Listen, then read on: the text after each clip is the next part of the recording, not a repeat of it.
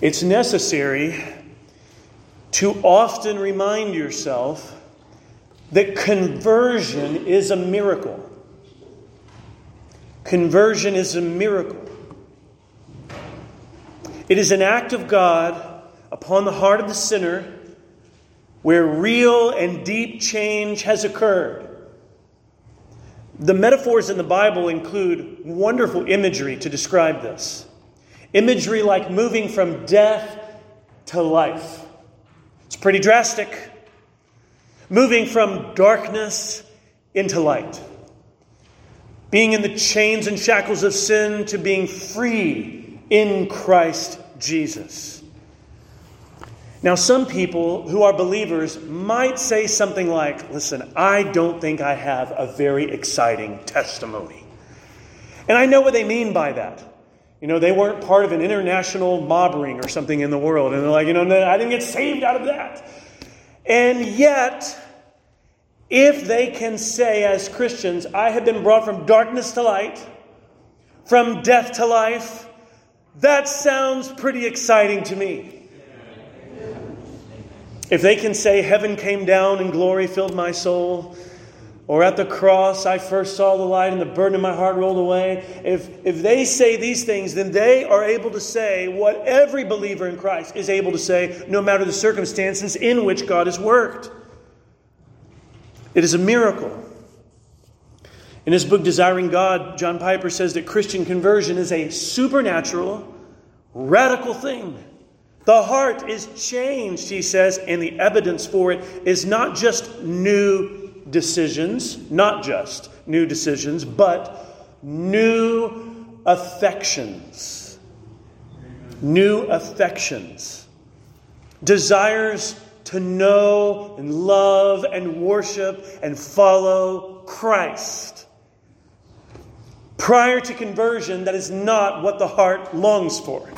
Okay, that is, the heart loves sin, is committed to self above all, and that is not what the heart is longing for in terms of pursuing Christ and following Christ from the heart. So conversion, to become a person who from the heart longs to know and love God, that is the result of a miracle. Piper is right. It is a supernatural and radical thing. We desire God.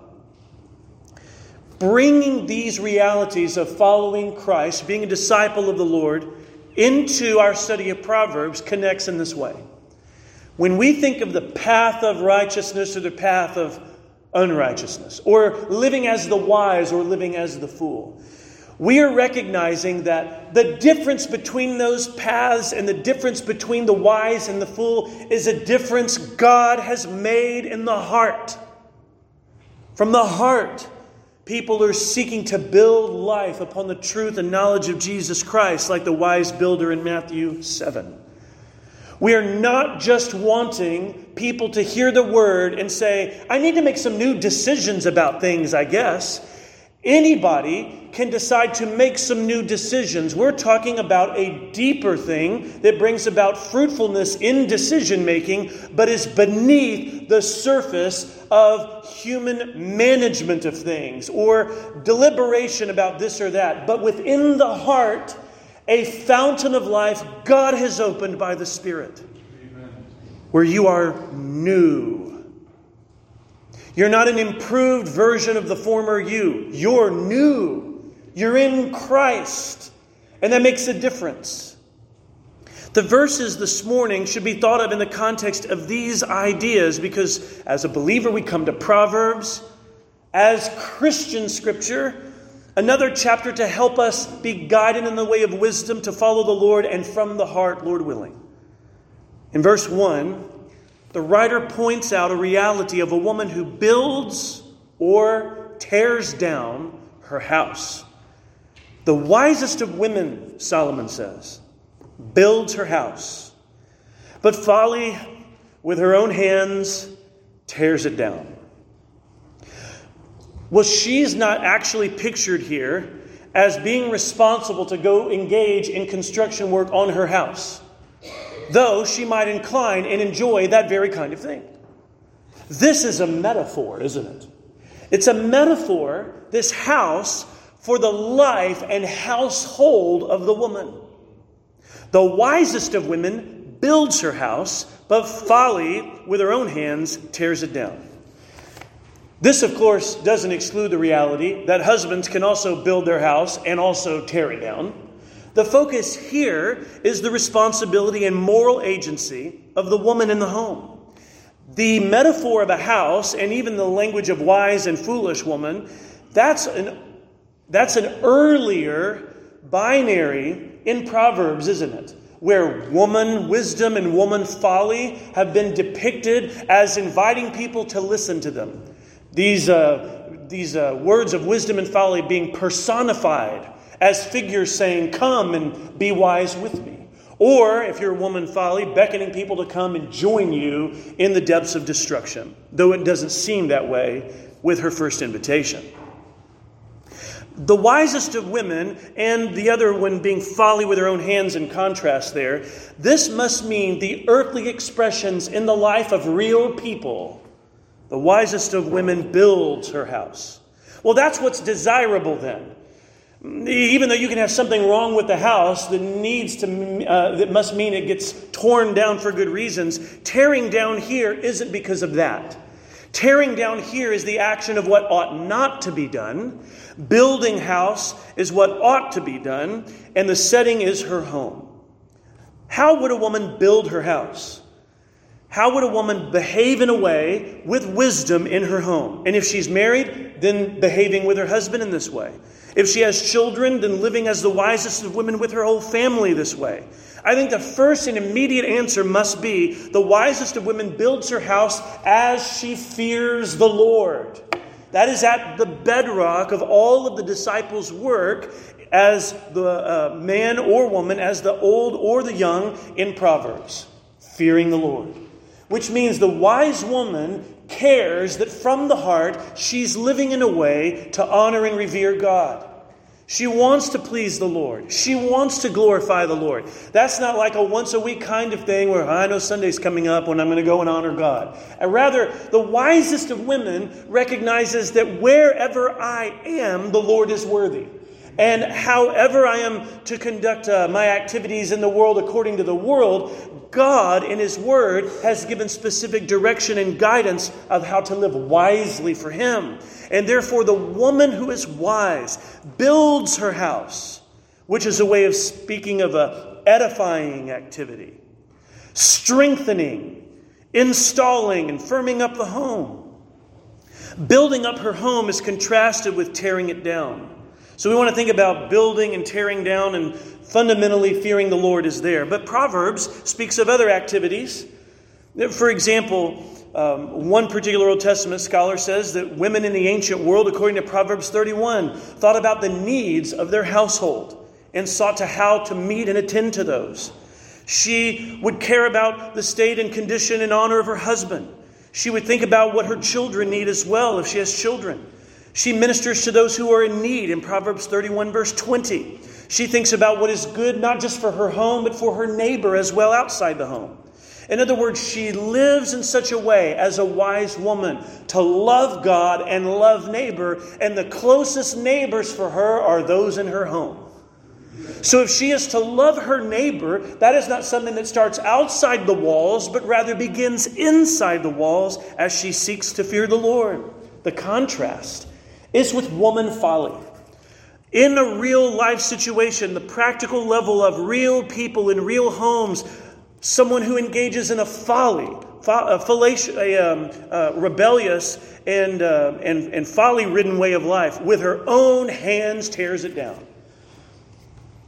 Just think of that image for a moment. You come upon an actual home, and somebody's out there, and for no good reason and no justification, they've got all the demolition tools, and they're just going away. You see this woman going at the walls and going at the roof, and she's just tearing it apart. And you think, why is she tearing it apart? With her own hands. And this isn't even some kind of natural disaster or something beyond her control, but rather responsibility is placed at her feet that with her own hands she is beginning to demolish what she's been entrusted to nurture. How would a foolish woman tear down her home? I think just like building the house has imagery just laden throughout Proverbs, so does this folly-ridden woman. The folly is seen in different ways, like, let's say, speech in the home that is searing and critical. Words to the children and husband that are leveling or domineering. How would a foolish woman tear down her home? What if her words are manipulative and deceptive? What if on and over again, she simply seeks her way above all? And what if she ignores actually her own faults and sins? And much easier, therefore, to focus on the faults and the sins of others around her in the home. What if she just neglects the discipline of her children? Well, we thought last week about Proverbs 13, and in verse 24, whoever spares the rod hates his son, but he who loves him is diligent to discipline him. And that means that in taking into account the good present and future of the child, the woman would be tearing down her home if she did not care about the well-being of the obedient children. What if she doesn't care about how anybody spends their time or what they're doing as long as she is just left alone?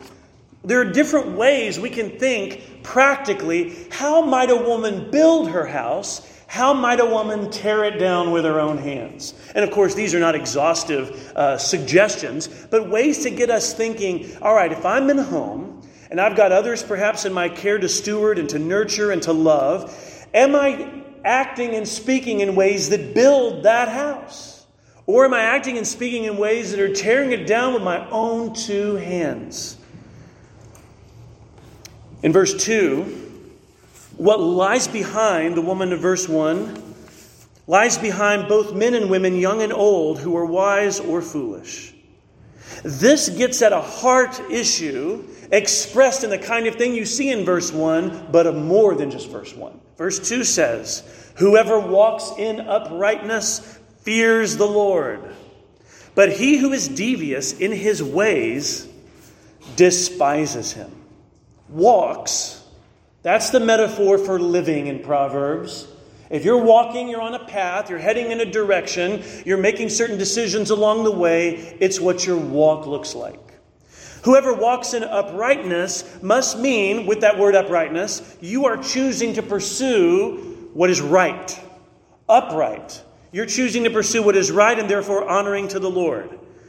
Because the Lord is righteous. Because His commands are good. His commands are wise. Living or pursuing what is upright means you are seeking to reflect in your decisions what pleases God. The one who Himself is right. The one who is the fountain of all wisdom. That affects the way that you walk. But where does that come from? Whoever walks in uprightness, what animates that?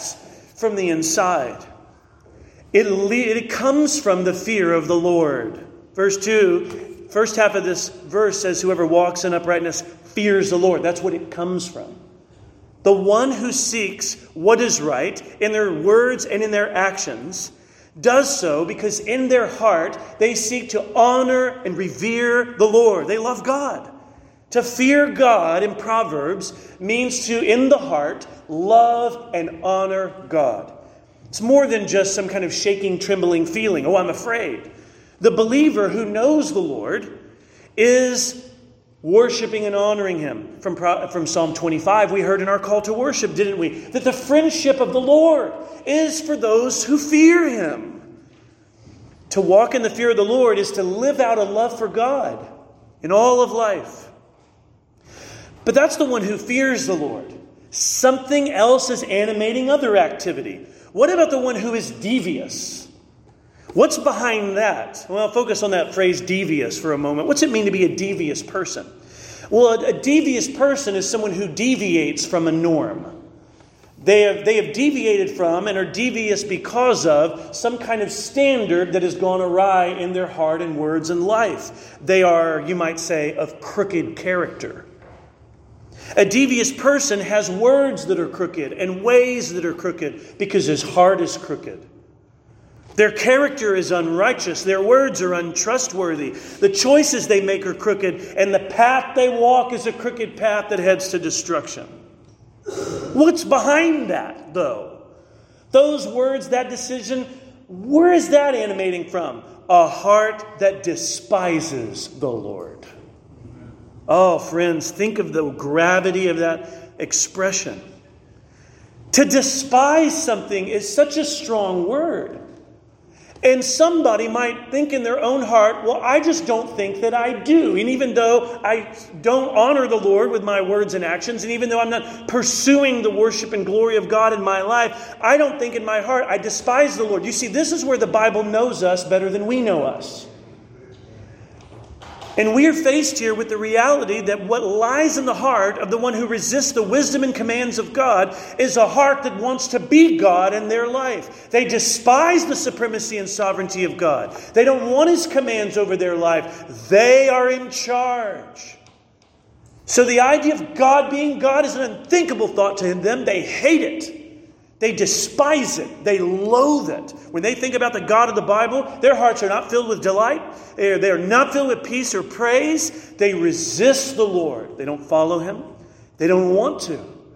Their heart is not just desensitized or calloused to different acts of wickedness or evil in the world. They have a real will resistance. They don't want the Lord.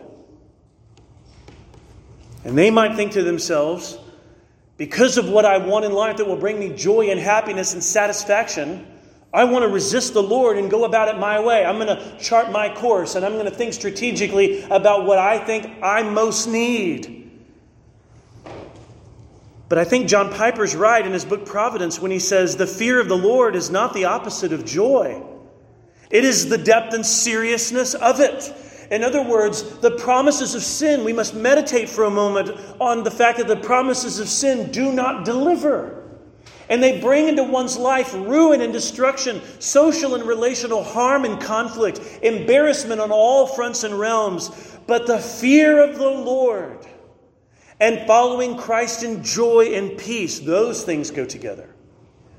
So the author is right. The fear of the Lord is not the opposite of joy in the Lord. In fact, the Lord takes our joy so seriously that He calls us to walk in the fear of His name. That we might know in our hearts what it is to delight in Him and walk in a manner that is pleasing to Him, and in bringing glory to God, finding delight in our own hearts running deep. Sin does not satisfy you.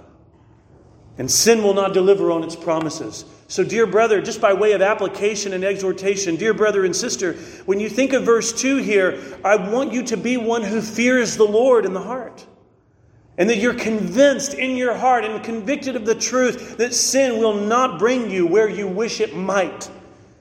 But instead it is God who is faithful and all of His promises are true. And the Lord does not have your joy in view when He says, don't pursue. Let me put it this way. He's not squelching joy when He says, don't pursue sin. He indeed has your greatest soul's condition in view when He warns of evil and exhorts us to fear His name. Fear of the Lord is not the opposite of joy, but the depth and seriousness of it. You want to take your joy even more seriously and the state of your heart in being satisfied more seriously? Then follow and honor the Lord. One of the ways that uprightness will be expressed, one of the ways that deviousness will be expressed is in speech. It's unavoidable. Unavoidable. Even if the fool can prevent being seen and speaking as a fool for quite a length of time, it's like pressure building up in a bottle that's got a lid on it that's eventually going to pop and explode. The mouth of the fool is addressed in verse 3, and the lips of the wise contrasted with it. Whoever walks in uprightness, part of your walk includes your talk. Which means those who walk in uprightness, they also care about talking in uprightness. And those whose ways are devious know that one of the reasons their ways are devious is the way they use their words deceptively. What comes from this in the fool's future? In the fool's path? By the mouth of a fool comes a rod for his back. Now the rod on somebody's back is a picture of punishment, chastisement, difficulty. Nobody's looking for that. Nobody's saying, okay, you know what I'm hoping for? The rod on the back. It's this graphic picture of some kind of lashing or punishment. Now it's on the back of the fool, but where did the rod proceed from? We have to look at the whole of this expression here. The rod is not in somebody else's hand. The mouth of the fool is that from which comes the rod, on the back of the fool for punishment. In other words, the speech of the ungodly can become their very undoing. The words of the unrighteous are like seed being sown that will reap a harvest of ruin and difficulty and conflict. Have you realized that in pursuing sin, you are your own worst enemy at that point? That the rebellion that you have given yourself over to, from that will come a very rod that you yourself will reap upon your own life? And the mouth of the fool is brought up here because the fool's speech inflicts pain. The deception and the manipulation and the scorn and the condescension and the mockery and the slander and all the different things our speech can commit is not indifferent or harmless. And it's not only something that's inflicted upon others, but even upon the fool. You might think, or in the fool's mind, they might think, well, at least I'm going to turn out fine. Everything's going to work out for me. Proverbs 14:3 does not want the fool to presume that with that kind of delusion, as if the sins we commit will only affect the others. That in itself is a factor that ought to be put into the whole equation, absolutely. But even for the fool's own life, foolishness is not even in the best interest of the fool. By the mouth of a fool comes a rod for his back, becoming his own worst enemy, not only harming others, but his own life as well.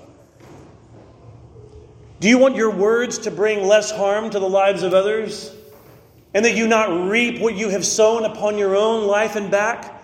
Then, friend, pursue the Lord. Commit yourself to the Word of God, to know and love the truth of God, and expose the lies of sin for what they are, so that your choices and your speech especially will be shaped.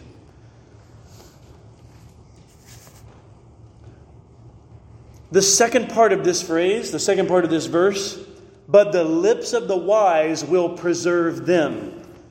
Let's put the word right there in where them is. The lips of the wise will preserve the wise. That's who's meant by the them. The lips of the wise will preserve themselves, the wise. In other words, the speech of the fool is not even in his own best interest, but wise speech is in the best interest of the wise.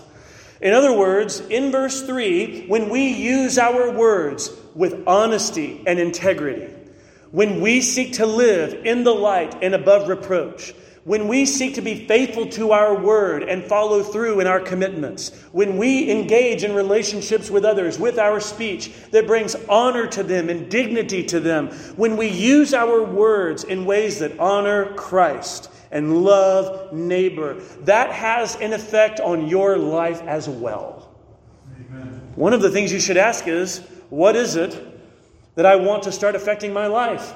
Foolish speech or wise words? Because then you will choose. With the words you employ every day and the relationships that you're cultivating and the words you use with them, don't you realize you are cultivating and sowing what will produce fruit? I wonder if you'll like the fruit when you taste it. Now, the last part of our passage today might not seem at first like something that connects to the wise and the fool and those that would despise the Lord in their foolishness and those that would pursue uprightness with speech or conduct. Here you have this statement about a manger and oxen and crops. Where does this come from? Verse 4 says, where there are no oxen, the manger is clean. But abundant crops come by the strength of the ox. Now, it doesn't look like there's any command here on the face of it, okay? It's not as if it is saying something with an imperative. It's an observation about life. And how does that tie in to living wisely? In verse 4, the observation is very ancient worldish, where the predominantly agricultural communities and the use of livestock would involve the recognition that keeping livestock, feeding livestock, caring for them can be taxing, dirty, messy. And that life is a lot like that. Verse 4 says, where there are no oxen, the manger is clean. One writer puts it this way. We are in the world of the ancient reader where getting food from the ground was partly due to rigorous work of the livestock, but caring for livestock was messy, and they had to be tended in order to remain healthy, including even appropriate shelter. Cleaning up anything is toilsome, especially if the scope is broad enough in the mess and occurs often enough to wear on you. Cleaning up is toilsome, and whatever is toilsome becomes tiresome. Can I get a witness? Okay? Like, I know that you know this. So the writer here is talking about oxen and crops and a manger being clean. But we can recognize, even figuratively and metaphorically, that in our lives we know what this is like, though we might not be farmers on land. In fact, the farmer might think to themselves, the manger is dirty again. I just cleaned it. Why did I do that if it was only going to get dirty once more? I just got everything the way that I want it. Looks nice, smells okay, better than it did. But the farmer knows that while tending and caring for things, mess is inevitable. The uncleanness of the manger is inevitable. The only way the manger is going to stay clean is if there are no oxen. I mean, that's what it says. Okay, verse 4 says, where there are no oxen, the manger is clean. And because the interaction with the oxen and the manger isn't happening. And then the food that's put there is not a worry. If there are no oxen, the manger is clean. And at first glance, and in terms of immediate convenience, we might think that's preferable. We might think, well, listen, I don't have to clean up the manger because I don't have any oxen. But you're not thinking long enough.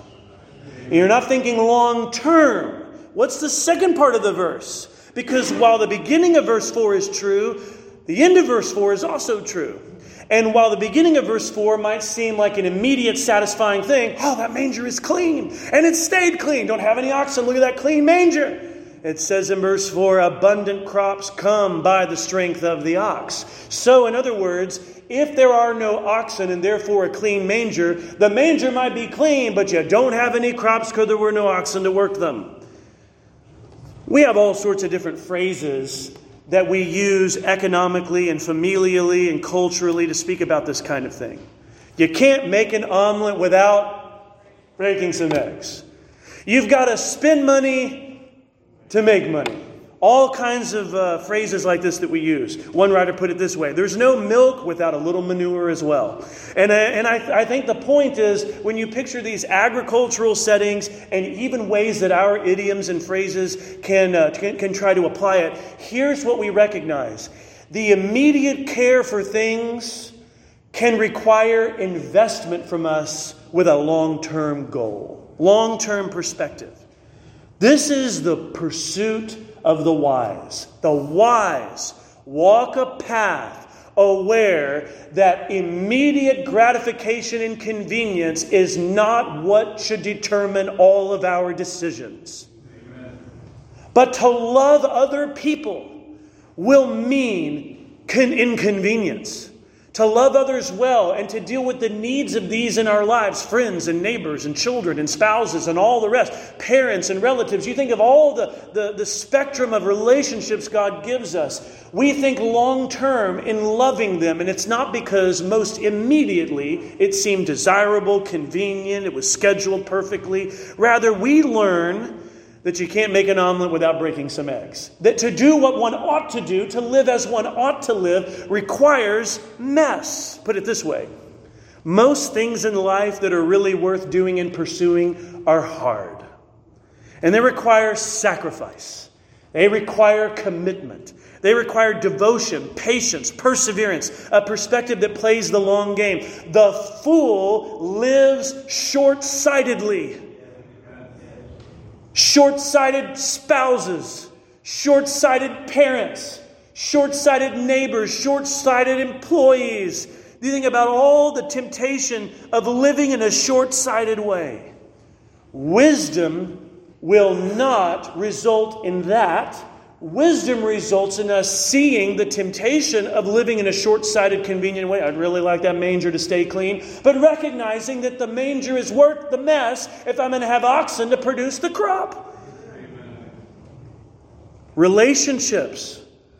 As this book title by Paul Tripp on relationships, the subtitle, A Mess Worth Making. I really love that subtitle because even though the publisher greenlit it, it's the very kind of thing that this pastor and author Paul Tripp would say in his teachings on relationships in life. We recognize relationships are messy. And if you want a clean manger, then don't ever get to know anybody. But the crops and the abundance will not come in your life either. Rather, the abundance of what it means in life and vitality and relationships that we cultivate, the manger won't stay clean. And when you clean it, it will get dirty again. But we can find ourselves easily in our short-sightedness more exercised and exacerbated by the frustration of the mess than recognizing the long-term gain that all of this is leading to anyway. Let me speak to moms for a moment. And parents as a whole, yes. But I know that multiple moms here in our congregation are you are juggling various responsibilities, not just with work, perhaps in the home, but outside the home as well. And some of you are with children with the kind of hours and days during the week in little years. And this particular article from 2018 by a woman named Caroline Albanese, I found an excerpt encouraging on this clean manger, messy manger spectrum. The writer says, a messy manger is a sign of life. It's a sign of life. The toys on the floor symbolize imaginations expanding. Explosions of thought as young minds learn and grow. The crumbs on the floor after lunch are a reminder that little bellies just got full and that God has been faithful to provide us with food. The dusty dresser is a visual message that we have spent our time elsewhere. The mud on the floor mat is a reminder that my son and husband just had a blast outside together making memories. So she says there is adventuring at the playground and water splashing at bath time everywhere and running around the house pretending we're all manner of different things. There is abundance. But the truth from Proverbs 14:4 is there isn't abundance and a clean manger at the same time. Which means there is a recognition that we allow and recognize the investment so that we're not living short-sightedly. I mean, I don't know about you, but I'm really glad that in Bethlehem, the Lord wasn't like, I'd just like that manger to stay clean if you don't mind.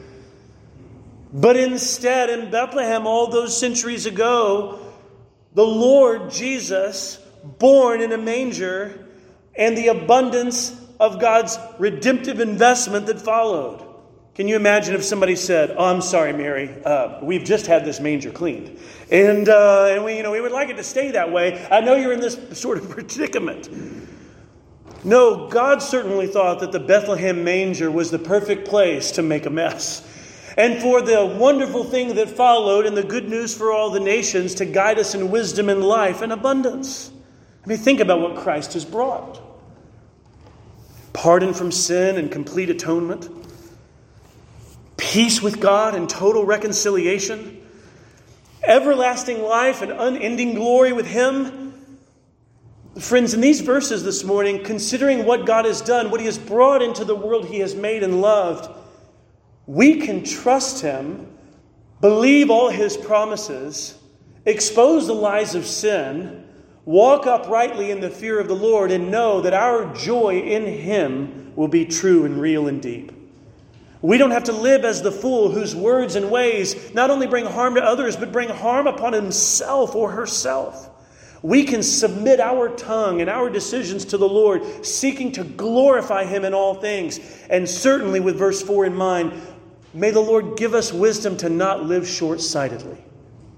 That as we go about the different relationships He's allotted us, and the different realms and circles in which we travel, may we live in such a way that we are focused not merely on the short-term inconveniences or frustrations, but we persevere through them because of long-term goals and commitments.